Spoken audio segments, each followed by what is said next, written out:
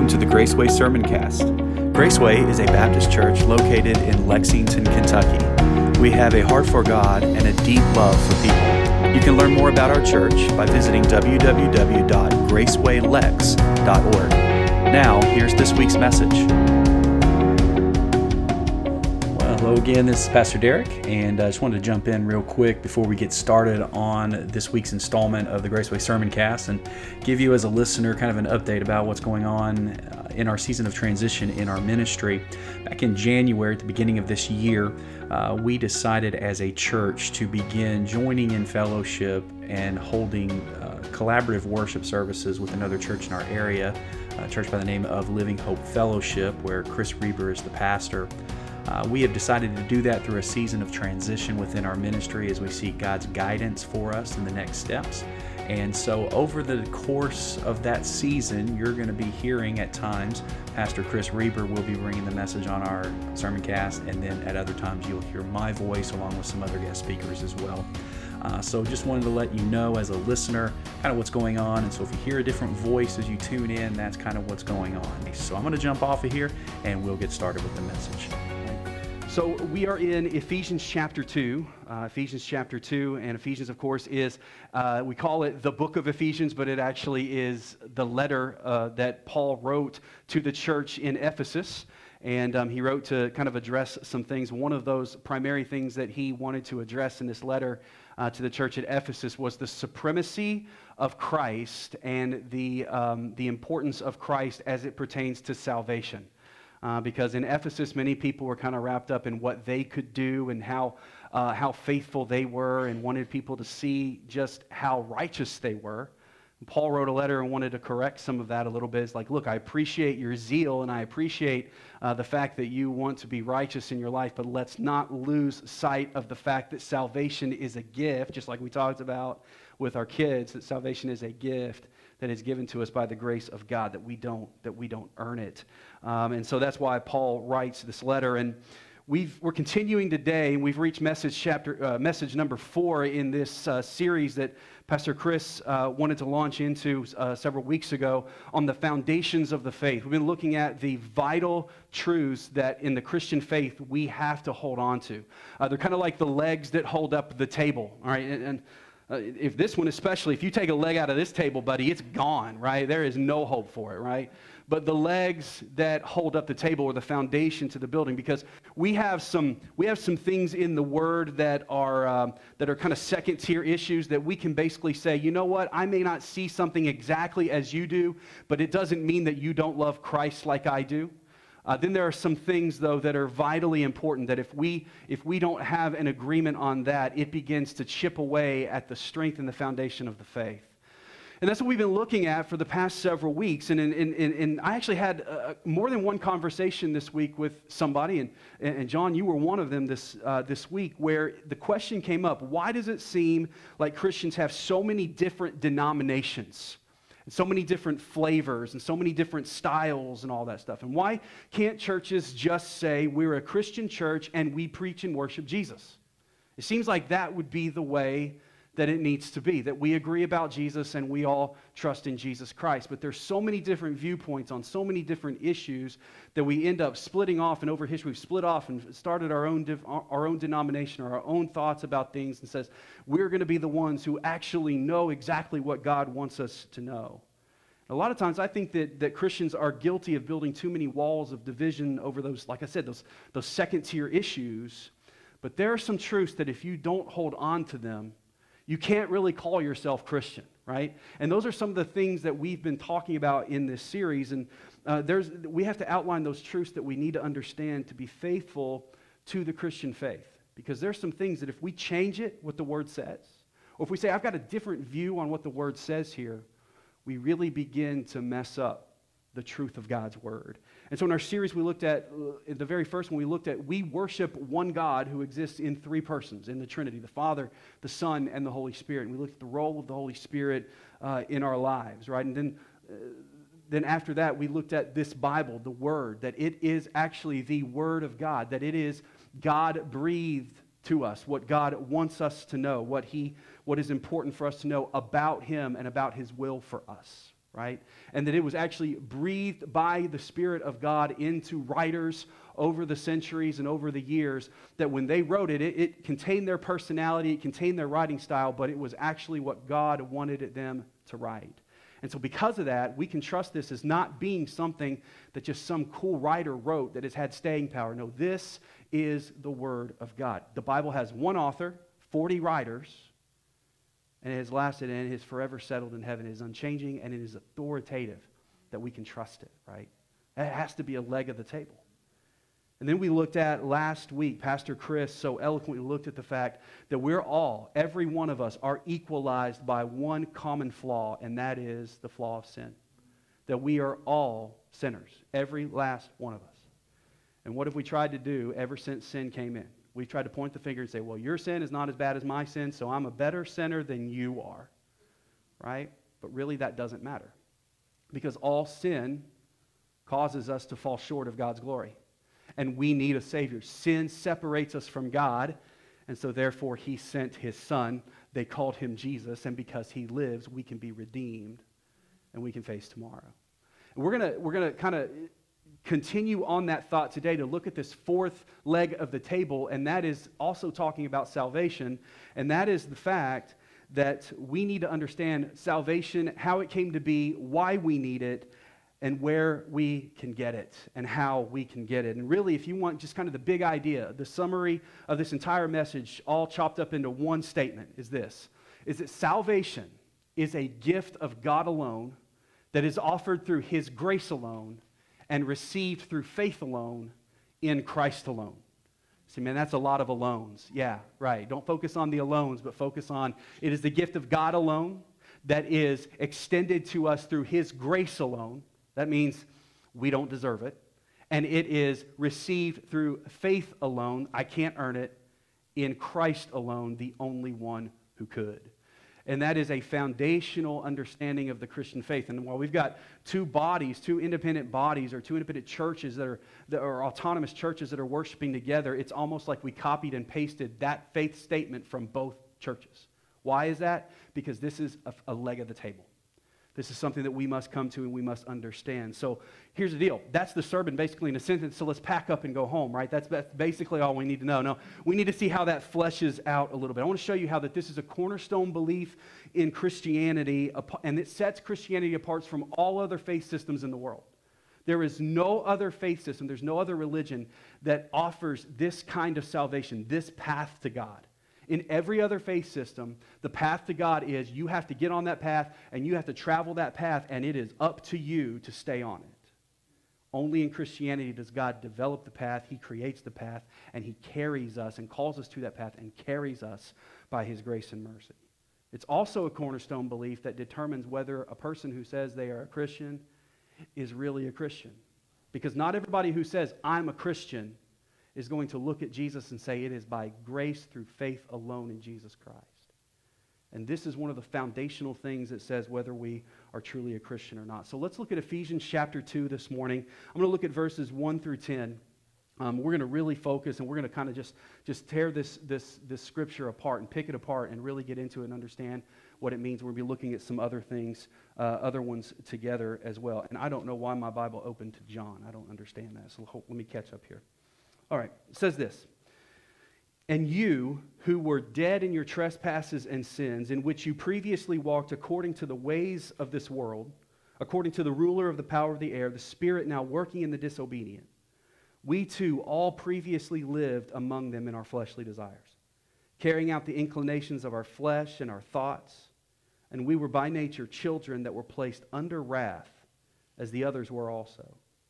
But God, who is rich in mercy because of His great love that He had for us. Now, what I want you to do, if you mark in your Bible, if you highlight, you circle, you take notes, circle that word at the beginning of verse number 4, but God. Circle those two words there. We're going to come back to those in a minute.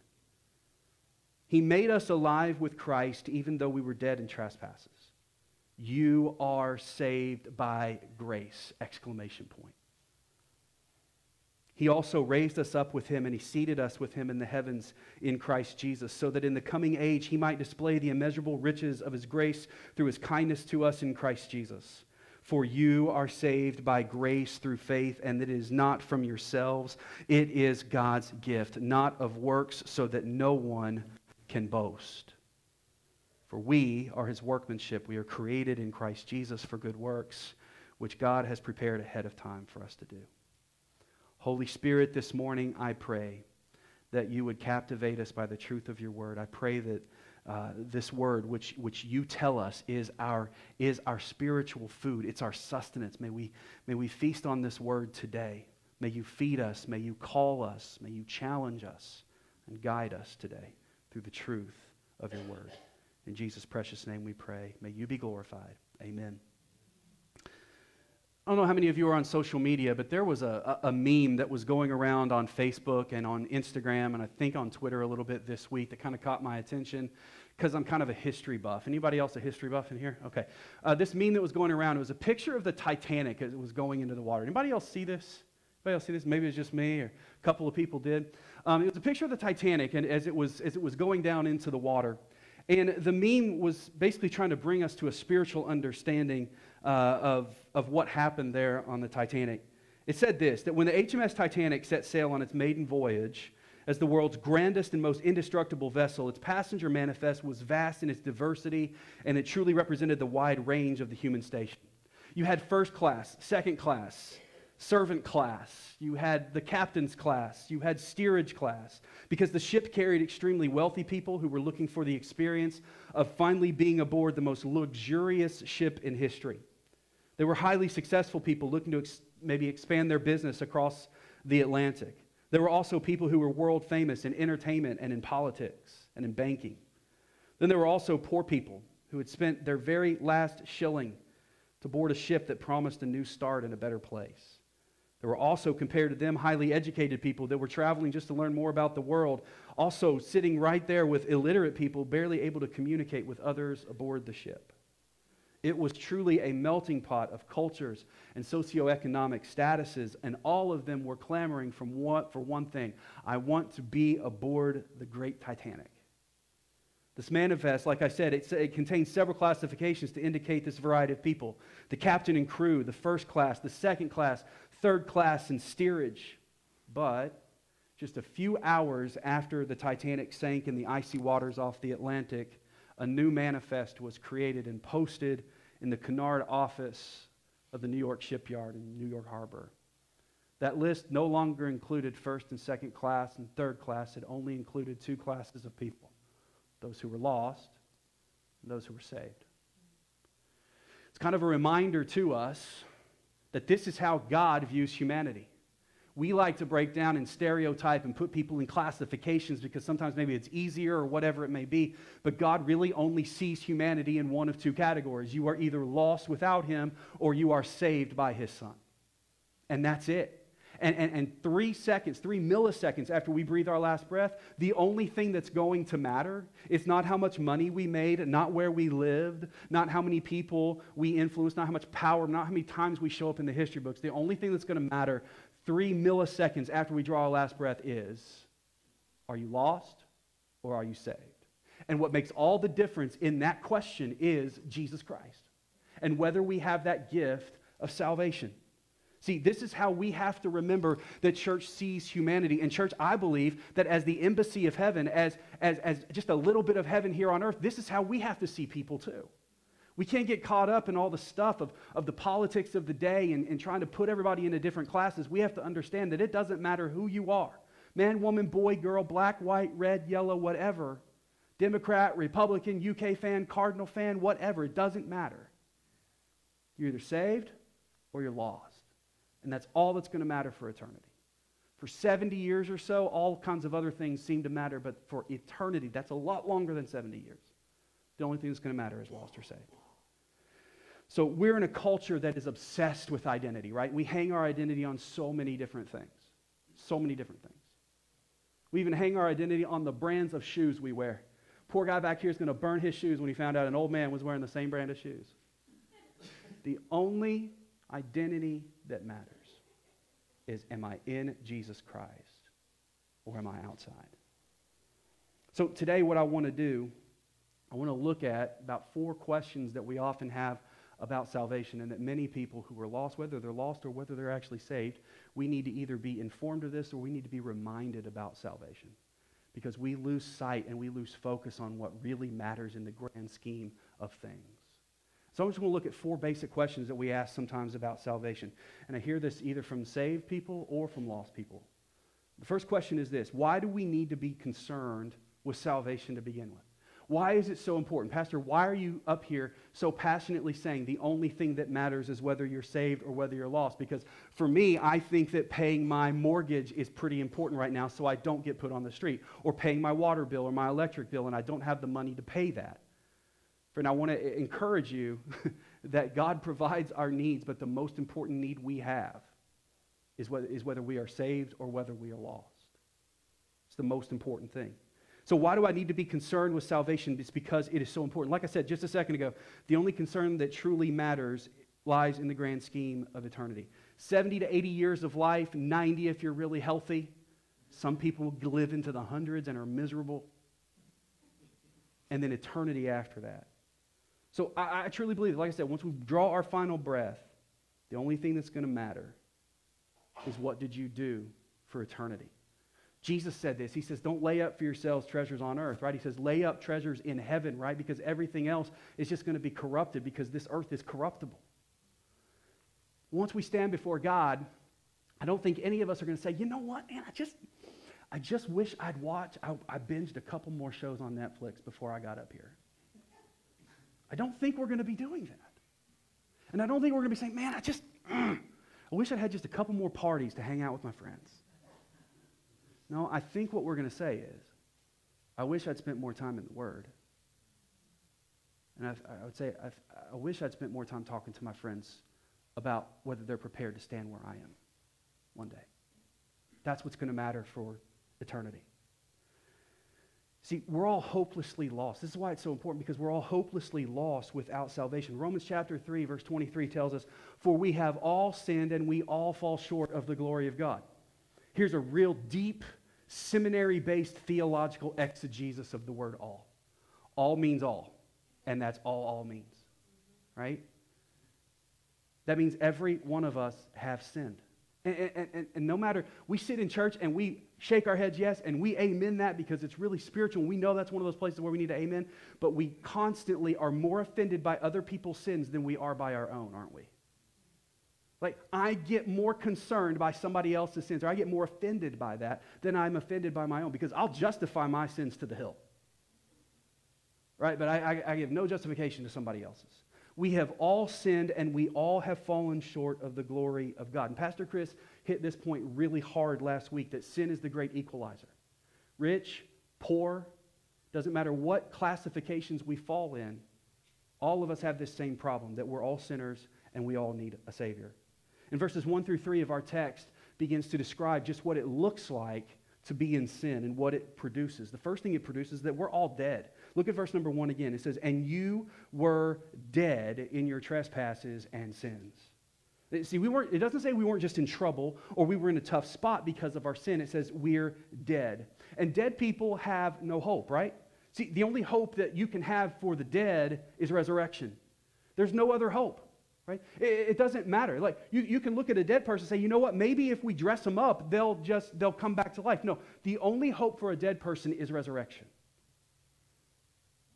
It doesn't matter how good we make them look, how good we make them smell, how well we talk about them at their funeral. A dead person is still dead. And spiritually speaking, the Bible says we are born dead in our trespasses and in our sins. And because of that, we're not only dead. And here's the thing. We're worse than dead. We're not just dead, but we're enslaved in our death to sin. Look at verse number 2.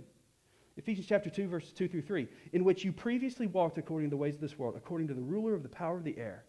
Who's the ruler of the power of the air? That's Satan. The spirit that is now working in the disobedient. We too all previously lived among them in our fleshly desires, carrying out the inclinations of our flesh and thoughts. Telling us that we're living in obedience to Satan and to the flesh rather than living in obedience to God and the Spirit. And we're not just living in obedience. We are living in obedience many times by our choice, but that choice is dictated by the fact that we are slaves to sin because we're dead in sin. We don't know any better. It's that depravity that Pastor Chris was talking about last week. that we're dead and we need him. And because that we're enslaved to sin, we all live in condemnation and we deserve nothing but God's wrath. Look what it says in the last part of that verse. And we were by nature children under wrath as the others were also. Say, wow, thank you for this uplifting, positive, affirming message today, right? Let me go further. Romans 6 tells us that what we have earned by our sin is condemnation. It has earned us death. And can you think of anything more hopeless described than here in verses 1 through 3, right? Look, we are dead with no hope. The only hope for the dead is resurrection. There's no degrees of dead, right? We were talking about that a little bit in Sunday school. Anybody ever seen the movie Princess Bride?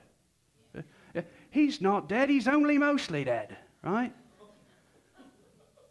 There's no only mostly dead here. This is not what Paul is talking about. He said we are dead in trespasses and sins. We are all walking spiritual zombies. So why do I need to be concerned with salvation? Because even though it may not look like it on the outside, without salvation, we are hopeless. And it's only a matter of time before our living bodies catch up with our dead souls. It's only a matter of time. And we don't get a say over when that actually happens. We don't get a say over when that last breath is drawn. That's the urgency behind this truth. We're all hopeless, and we're all hopelessly hurtling towards a meeting with God where he's going to ask, lost or saved? Which one? Romans chapter 6, verse 23 backs this up completely when it says, the wages of our sin is death. Everybody feel good about themselves today here in church? Anybody feel that? All right, well, and if that's the end of the story, be right, man, this is a hopeless message. But let's look at the second question. Why do I need salvation? Because I need it desperately. I need it more than I need I need it more than I need the very next breath, but I need it before the very next breath. The second question is, what does salvation actually do? If salvation is so important, what is it actually going to do for me? Because we live in America, right? We're the consumers of the consumers. We don't want it unless it's a good deal. Well, let me tell you how good of a deal salvation really is. You notice that verses 1 through 3 are all spoken of in the past tense. He said you were dead in your trespasses and sins. You did walk. Why? Because he's talking to the church that's been redeemed, that is no longer dead, that is no longer enslaved, that is no longer hopeless. Why? Because of salvation. Let's look at verses 4 through 6. See, salvation, and here's this, if you take notes or something, want to write this down, salvation addresses every hopeless condition that sin creates. Salvation in Christ addresses and defeats every hopeless situation that sin creates and then some. See, salvation brings us out of spiritual death into spiritual life. Look at verse number 5. It says, he made us alive with Christ even though we were dead in our trespasses. See, just a minute ago, I only gave you the first half of Romans 6:23, which says, but the wages of sin is death. Here's the last half. But the gift of God is eternal life through Jesus Christ our Lord. The gift of God is eternal life through Jesus Christ our Lord. Yes, we are dead in our trespasses and sins, but God has given us a gift, and that is eternal life through Jesus Christ our Lord. This is a truth that flies in the face of all of our humanistic, pluralistic ideas in our society today. You see, our social mindset says this: everyone is born inherently good, and they're only corrupted by culture around them. That's the way we are taught to think. We're taught to think that at our core, that no one has wrong inside them at first. It's only because they're corrupted by bad morals along the way. So the idea is, if I change the morals and we take these perfect beings and let them grow up in a perfect society, they will then be perfect products. But that's not what salvation says, and that's not what the Word of God says. The Word of God says we were born dead and we were born sinners in need of a Savior. It doesn't matter what utopian society you grow up in. If you are born without Christ and you die without Christ, you are a sinner without a Savior. So salvation gives us an eternal place in heaven. Not only does it address our spiritual death and change us into spiritual life, but it also gives us an eternal place in heaven with Christ. Look at verse number 6. It says, he has also raised us up with him and seated us with him in the heavens in Christ Jesus. See, this is what we were addressing earlier with being under the power of the prince of the air of Satan. Now we are under the power of Christ. And we have been brought and elevated from the status of being sinners and orphans to now being born into the family of God and elevated as joint heirs with Christ in eternity. This is what salvation is done for us. Don't miss this. Salvation makes those who only deserve death in hell fit for eternity in heaven. All we deserve is eternal death in hell. But because of Christ, we have now been made fit for eternity in heaven. It's like if you were trying to get into the most prestigious club in whatever city you want to live in. And you know, man, I can't get in there. But you all of a sudden, you know somebody that's famous, and they say, you know what, they're with me. And they say, as long as you're with him, you can go on in. This is the way heaven is. As long as we're with Jesus, we're fit for heaven. But without him, we can't approach. See, salvation gives us an eternal place in heaven, but salvation also grants us. See, that's not it. That's not all of it, right? Say, oh man, you mean I'm brought from spiritual death to spiritual life? I'm given a place in heaven? Yeah, but also, guess what else you're given? You're given unending grace and the presence of God as you live this life too. Look at verse number 7. It says, so that in the coming ages he might display the immeasurable riches of his grace through his kindness to us in Christ Jesus. So it's important to understand that salvation is eternal. It's not like a new pair of shoes that you get and it's great at first, but as you wear it, you step in some mud or you wear the shoes out and then you got to go get new shoes. You got to update your shoes. No, salvation is just as new and fresh on the very last day of eternity, which won't happen, by the way, as it is the very moment you receive it. What that means is we are, and this is an important doctrine of the church, we are eternally secure in Jesus Christ. That once I am saved forever. Once we come to Jesus Christ and we are born into his family, there is no separating us. There is no divorce with Christ. Once we are saved, we are always saved. Even if you want to get out, you can't because you're sealed in heaven. It's harder to get out of than the mob. All right? Some of you will get that a little bit later. See, once we were on team death, but now we've been restored in God, and now we are eternal in him. See, salvation changes everything forever. Here's what Romans chapter 8, verse 1 says. Here's what the change looked like. It says, there is therefore now no condemnation for those in Christ Jesus. What it meant was, we used to live under condemnation, under impending doom, impending wrath, worried about the physical death that would come, but it says that now there is no condemnation for those in Christ. In our language, it kind of loses a little bit of power. When you look at the original language, it means no, none, nada, zip, zero, zilch. Like it's an infinitive no. Absolutely none. No speck of condemnation on our record for those who are in Christ Jesus. And then in verse number 10, now that we're not condemned, look what it says here, because it tells us that salvation is going to restore God's original design for us. Look at verse number 10. It says, we are now his workmanship created in Christ Jesus for good works, which God prepared ahead of time for us to do. All of a sudden, now that sin and death and condemnation have been dealt with through Jesus Christ, what God originally created man to be, what God originally created us for, to glorify him and to be his workmanship and a vessel for his honor and glory, all the way back in the Garden of Eden, it's restored now. That I don't have to live my life wondering, am I going to make it? Am I good enough? Because the answer is no, you're not good enough. But in Jesus, you've been made fit. Now you can get back to the purpose that I created you and put you here for, and that is to glorify me. We are his workmanship. See, once we were on team death, and now we've been restored to what God originally intended, a vessel to bring him glory and honor. So why is salvation so important? Because every one of us need it more than we need anything else.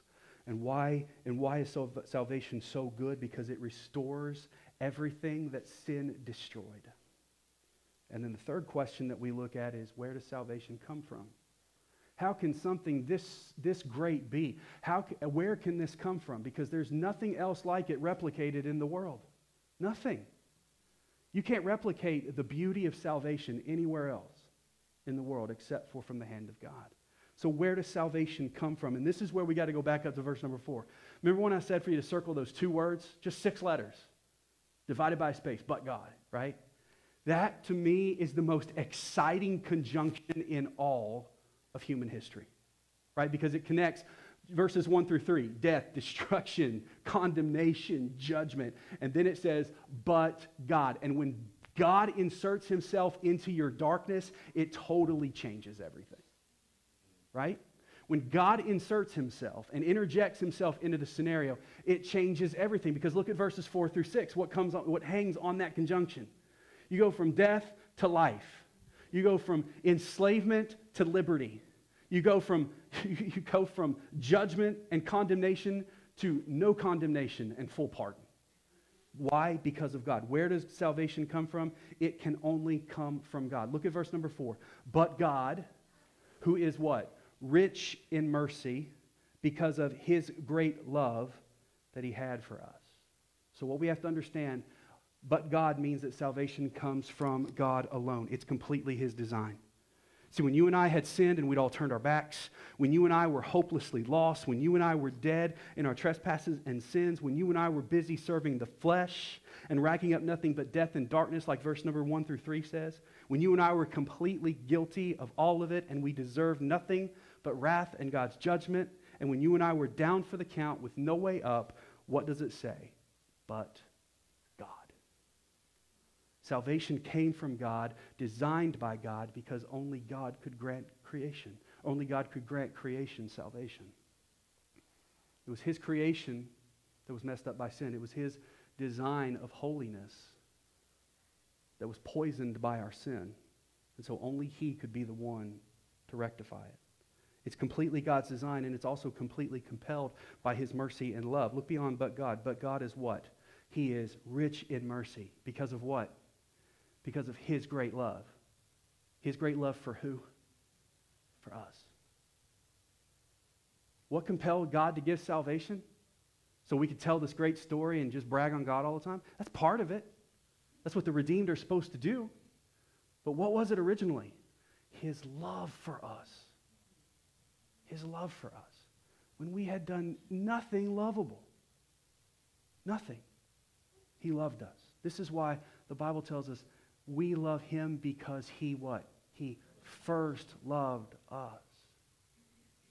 Listen, any act of love or any emotion of love that you turn towards God, he's already loved you first. It's always in response to his love for us. That also means there's nothing that I can do to knock God's socks off.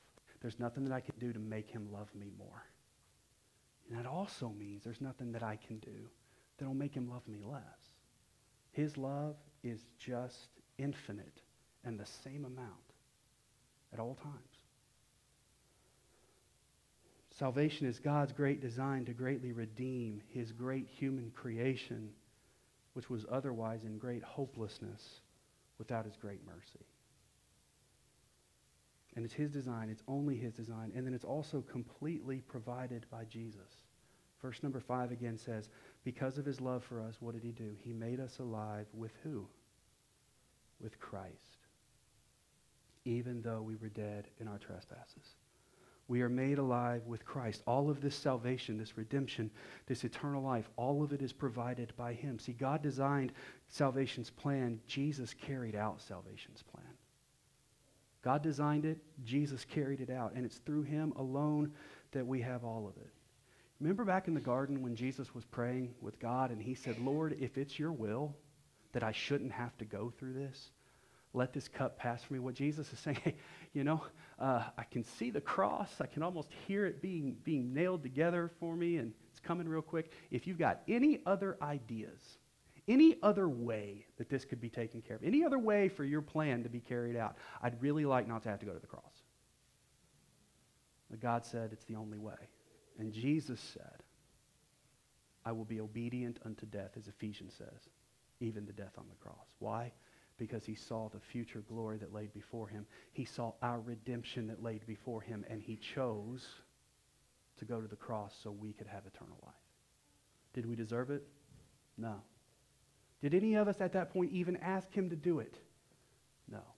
but he knew we needed it. So he went.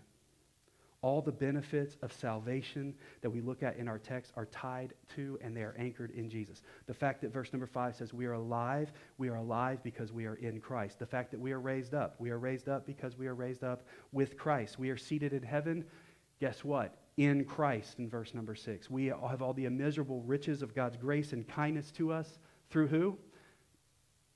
Through who? Through Christ, right? Our only purpose in verse number 10 is redeemed in Christ. We are his workmanship, created in who? Christ Jesus.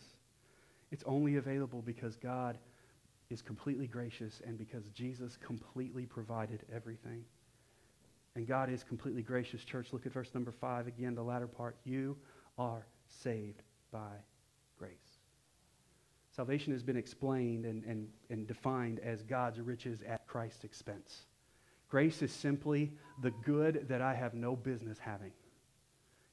This is what we do when we give a gift. I give something that really, I completely covered all of it. You did nothing other than exist, and I love you, and I want you to have this, right? This is what God did. He gave us his graciousness. See, grace is God's riches at Christ's expense, and this is exactly what we see here. All of those wonderful benefits of salvation. Being raised from death to life, being seated with Christ, all of it came because God paid the price of his Son. We speak of salvation as a free gift. Oh, it's free to us, but it cost God the Father everything. Everything. He bankrupted heaven of grace to send Jesus here to the cross so that we could have heaven. He did it all. He gave his Son to die to pay our debt. So we've answered these three questions this far, right? Why is salvation important? What's so good about it? Who offered it? And now lastly, how do I get this salvation? So we've only looked at 10 verses in Ephesians this morning, but since the beginning of the book, Paul's been building this case. If you go all the way back to the beginning of the book of Ephesians, he's been building his case leading toward answering this one vital question of how do I get salvation? And we see the answer in verses 8 through 9. Here's what it says. For you are saved by grace through faith, and this is not from yourselves, it is God's gift. It is not from your works, so that no one can boast. See, Paul's conclusion to this whole argument teaches us two important things that we have to know. Number one, if I'm going to get salvation, I have to know this. I can't earn it. I can't earn it. I just can't power through and say, I want it. I'm going to go get it on my own. No, I have to fall on the mercy of God. Look what it says here. It says, you are saved by grace. That means God gave it to me and I don't deserve it. He says, it is not of yourselves. I couldn't design it because God designed it. I couldn't imagine it and I can't grasp it. You know how we know this? Because look at all of the other religious systems in the world. In every other religious system that are, by the way, man-made, every other religious system, the only thing that man could contrive is, I will sacrifice and do enough to earn this God's attention to satisfy and appease him. But only in Christianity do we find that God made the sacrifice. God did the suffering. God satisfied the debt. I can't do it of myself. And he says, it's not of my works. There's no amount of good that I can do to earn perfection that is required for salvation. It is God's gift. Why? And it could only be God's gift because salvation is something that is of heaven. It's not of earth. Salvation is something that is of God. It's not of human capacity. And you and I don't possess the currency for that gift, to purchase that gift. See, my daughter Natalie, she's 17 and she gets to go in a couple of weeks on a choir trip, a tour of Austria and over there in that area. She's not only going to go to Austria, but she's also going to go into the Czech Republic as well. And so what we found out at the meeting last night is not only does she have to have American dollars for when she's traveling over, she also needs euros for when she's in Austria, but then she's also going to need Czech crowns because the Czech Republic is not part of the European Union financial system. So she's going to have three currencies when she goes over there. Why is that? Now let's say that as they leave from Austria and get on a train and go over to the Czech Republic, she pays for the ticket, to get into the Czech Republic with her euros. But as she's over in the Czech Republic and she's getting ready, she goes into a souvenir store and she wants to buy a souvenir for her dad because she loves him so, so much. She's like, Dad would love this, what I'm going to get him. And she goes and she takes it to the counter and she lays it down and the clerk says, that'll be 10,000 crowns. And she looks into her wallet and she has only dollars and euros. The person at the counter says, I'm sorry, you don't have the right currency for that. But she says, but I got all this money, I got all these dollars, I got all these euros. It's got to be worth something. And they're like, not in the Czech Republic, it's not. In the Czech Republic, you have zero. See, this is what we have to understand about salvation. Salvation is of heaven. Therefore, we cannot use things of earth to purchase it.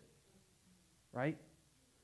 It doesn't work. My good works, all the knowledge that I have and possess in me, even though I'm a really good person, I may even know everything the Bible says and follow everything that it says, but if I haven't got the blood of Jesus, which is the only currency of forgiveness, covering me, I have nothing. I have nothing. You and I don't possess what is needed in order for salvation. We can't work our way there.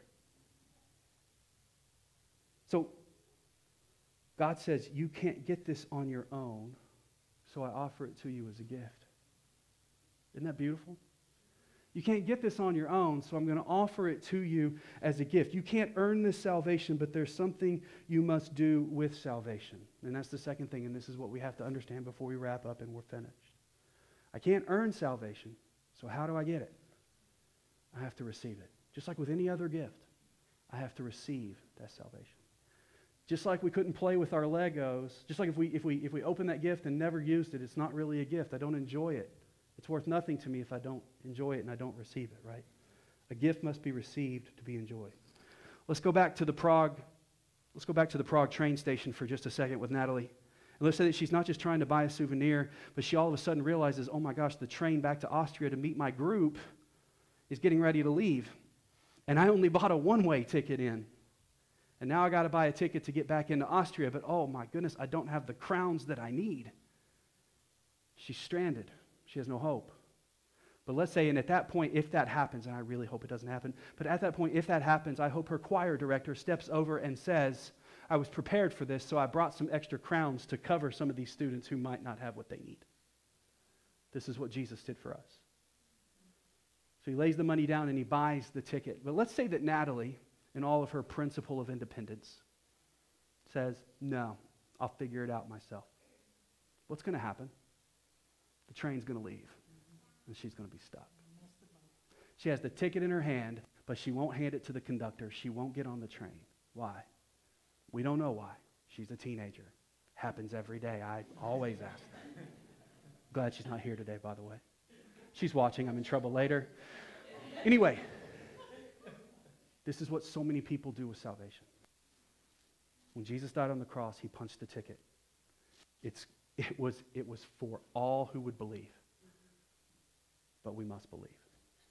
It is by grace that you are saved. You don't deserve it, but you must receive it by faith. Faith is the only currency of forgiveness now. Faith in Jesus Christ is what applies the currency of forgiveness. You are saved by grace through faith. We receive the gift of salvation by faith in Jesus. Romans chapter 10, verses 9 through 10, and this is how we will end today. It says, if you confess with your mouth that Jesus is Lord and believe in your heart that God raised him from the dead, you will be saved. Doesn't say if you confess with your mouth and go to church for the rest of your life, which you should. Doesn't say if you confess with your mouth and become a faithful tither and never miss a week of tithing for the rest of your life. Doesn't say if you confess with your mouth and do everything the book says every single time. It says if you confess with your mouth that Jesus is Lord and believe in your heart that God raised him from the dead, you will be saved. For one believes with the heart, resulting in righteousness, and one confesses with the mouth, resulting in salvation. And I love this. Verse 13, for anyone who calls on the name of the Lord will be saved. Anyone. That goes ahead and takes care of that lest any man should boast part of Ephesians 2, 8, and 9, right? It's not of works. It's not of works. You may have a huge spiritual resume, But if Jesus Christ is not your salvation reference, it means nothing. So as we bow our heads and we close our eyes this morning and we move into a time of response, I just want to ask you a question. Which passenger list are you on? Lost or saved? This is our belief that salvation is a gift of God alone through His grace alone, and we receive it through faith alone in Christ alone. Does that describe what you are letting your eternity rest on? Is that a description? If I were to ask you, do you know for sure if you are saved? Are you going to heaven? What answer would you give as to why? Is it because, well, I've just been a Christian my whole life. I was raised in a Christian home. It's all I've ever known. It's just the way I am. That doesn't do it. It can't be a historical faith based on someone else. It must be a personal faith that you've placed in Christ yourself. Do you know Christ as your Savior? Have you put your faith in Him? Have you done that? And if you have not done that, please, today, would you come today to do that? As our band goes ahead and comes and gets ready for the time of invitation, this is what Jesus says. He says, I'm the way, the truth, and the life, and no one comes to the Father except through me. How are you trying to get to the Father? If it's through anyone but Jesus, you're going the wrong way. And I know a good number of you. I'm getting to know more of you. But I just need to ask this question. Do you know that you know that you know? Because you know in your heart of hearts with faith in Christ alone that Jesus is your Savior. If not, let today be the day that you trust Him. The Bible says the way that we come to Christ is we call on Him, like Romans says, believe in our heart that God raised Him from the dead and we will be saved, and call on Him. And anyone may call. You may be sitting there thinking right now, that's a great message for all you church people, but I'm not really like that. I got a past, or I got some things in my closet that would make anyone blush. Jesus died on the cross for people's sins, but my sins were too many. If that's the case, His blood's not good enough to cover anyone. See, because Jesus didn't just come to make good people better. He came to make dead people live. So if you don't know Him, let today be the day. Father, I pray that this morning. Thank you for listening today. At Graceway, our strongest desire is to glorify Christ by telling everyone about His grace. If you have questions or are in need of spiritual help, please reach out to us by visiting www.gracewaylex.org and click on the Contact Us section, or you can email us at gracewaylex@gmail.com. Our worship services are held each Sunday at 10:30 a.m. We'd love to worship with you this week. Until next time, take care and walk in the way of grace.